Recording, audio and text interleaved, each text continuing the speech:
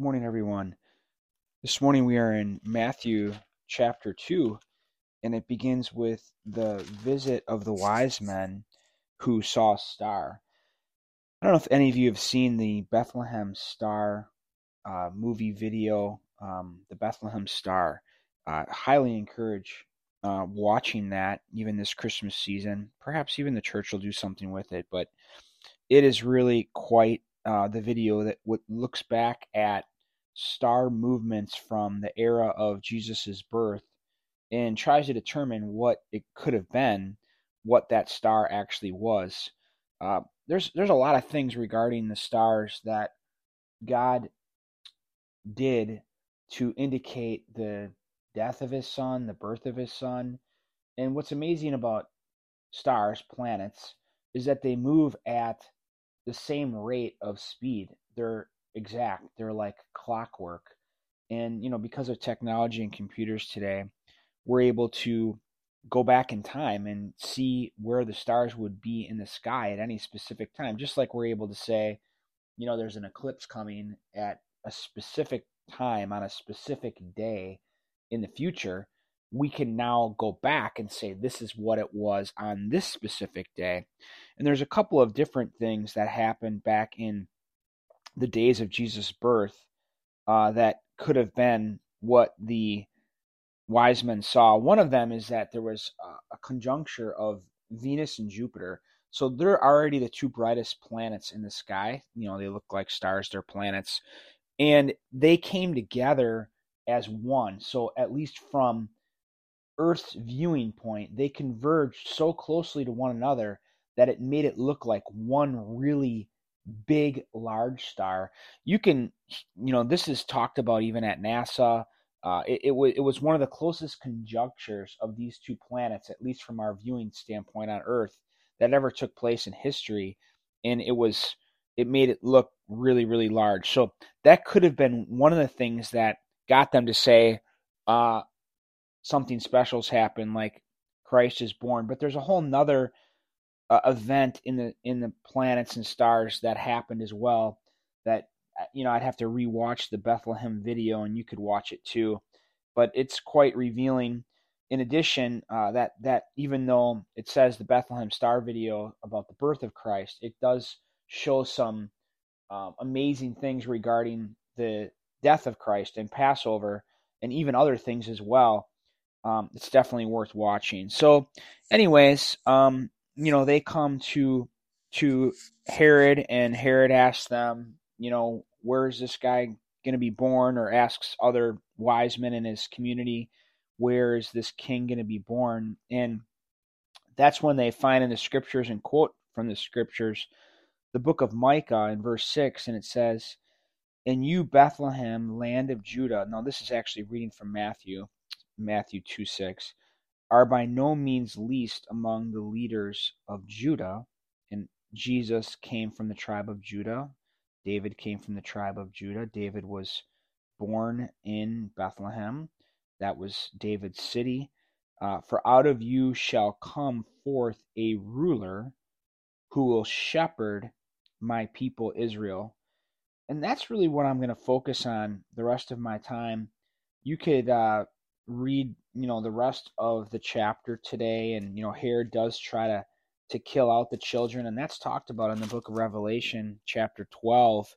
And Satan really is involved in that and trying to see if he can nip the Christ and prevent him from being born, but it doesn't work. God protects him and saves him. And eventually, through a series of events, they end up back in Nazareth. But I want to focus on this Micah passage. And if we at first go back to the actual passage where that comes from, where Matthew is quoting. So if we go back to Micah chapter 5, verse 2, Lord help me to get to it quickly. I'm not getting to it quickly, so thank you for your patience. Micah 5, verse 2. All right, let's pick it up here, Micah 5:2. "But as for you, Bethlehem Ephratah, too little to be among the clans of Judah. From you, one with a capital O, one will go forth for me to be ruler in Israel. Now, that's interesting, right? So from Bethlehem, one, capital one, will go forth for me, for God, to be ruler in Israel. So, when the Jewish people were looking for the Messiah to come, they were looking for someone to come and rule and reign and to help them be on top again. They had lost their nation. I mean, in the Babylonian deportation, they lost their nation. Now they were back in Jerusalem and had a temple, but they weren't a country anymore. Israel was no more. They were just permitted to worship Yahweh from their temple, but they didn't have a country, they didn't have a government, they weren't in control. And the scriptures indicate that the Messiah is going to rule and reign, so they're looking to rule and reign again after losing their country. That's what's so amazing, and we've talked about it before, that Israel even is a country again, because it wasn't a country from 500 BC all the way until 1948. So you're talking, 2,400 years, they weren't even a country. But anyways, as amazing as that is, the prophecy here in Micah is one's going to come forth from God to be ruler in Israel. His goings forth are from long ago, from the days of eternity. And we know that Jesus was there at creation. He was part of creation, part of creator. And so he's from the beginning, from days of eternity, from long ago, but he's going to rule and reign in Israel.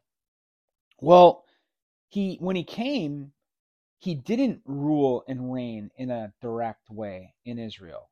He didn't conquer. He didn't rule and reign. Let's keep going. Therefore he will give them up until the time when she who is in labor has borne a child.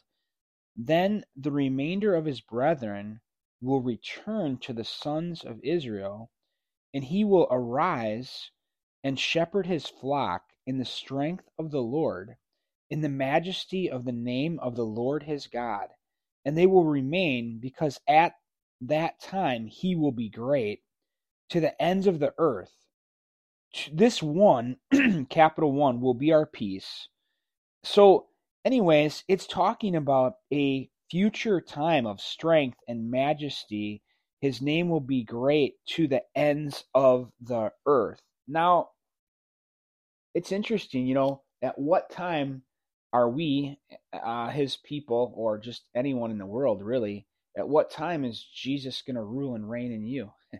At what time is Jesus going to be your shepherd? Because since he came and he died on that cross and he ushered in the church age and brought his Holy Spirit to those who believe in him, he can rule and reign in our hearts now.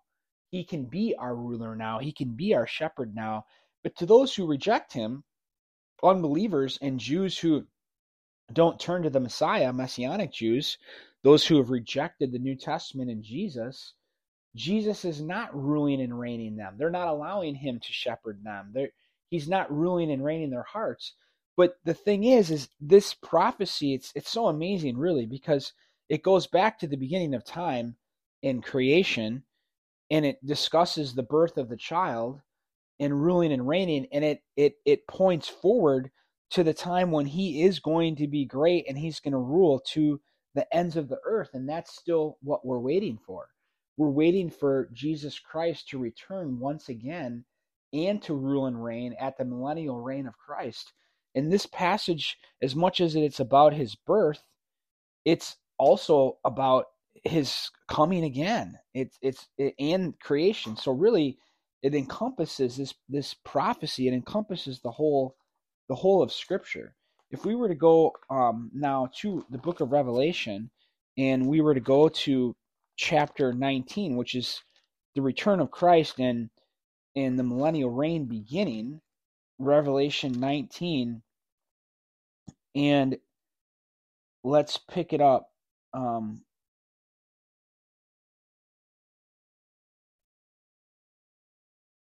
pick it up in Revelation 19:11.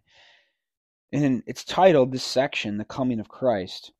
And I saw heaven opened, and behold, a white horse, and he who sat on it is called Faithful and True. And in righteousness he judges and wages war. His eyes are a flame of fire, and on his head are many diadems, and he has a name written on him which no one knows except himself. He is clothed with a robe dipped in his blood, and his name is called the Word of God. John referred to Jesus that way, by the way, as the Word. And the armies, and this is John's writing here, prophetic from Jesus, and the armies which are in heaven, clothed in fine linen, white and clean, were following him on white horses. We believe this is the return of the church with Jesus to come and rule and reign with him at his second coming. From his mouth comes a sharp sword, so that with it he may strike down the nations, and he will rule them with a rod of iron. There we have the prophetic fulfillment of Matthew 2, Micah 5, where it says that he will rule them with a rod of iron. And he is King of Kings and Lord of Lords, as it says a little bit later in this passage. So just as it's prophesied that one day again he will rule and reign, here he is coming again to rule and reign. And, it's pretty special to think about, like, when will Jesus Christ rule and reign you? Because, one day he is going to rule and reign. He's going to be on top again in the way that the Old Testament prophecies and even Matthew carrying that forward talk about. That's going to happen. But may we allow him to rule and reign now. May he be our shepherd. May he be our King of Kings and our Lord of Lords now. And I think things are going to fare much better for those who are his bride and who have placed their trust in him. And here we have them returning with him to rule and reign when he comes at his second coming. Pretty cool stuff to take a look at the prophecy that Matthew is proclaiming here from Micah. And it really jumped out at me today. And I hope you enjoyed taking a look at that passage as we marvel at the birth of Christ. So God bless you all.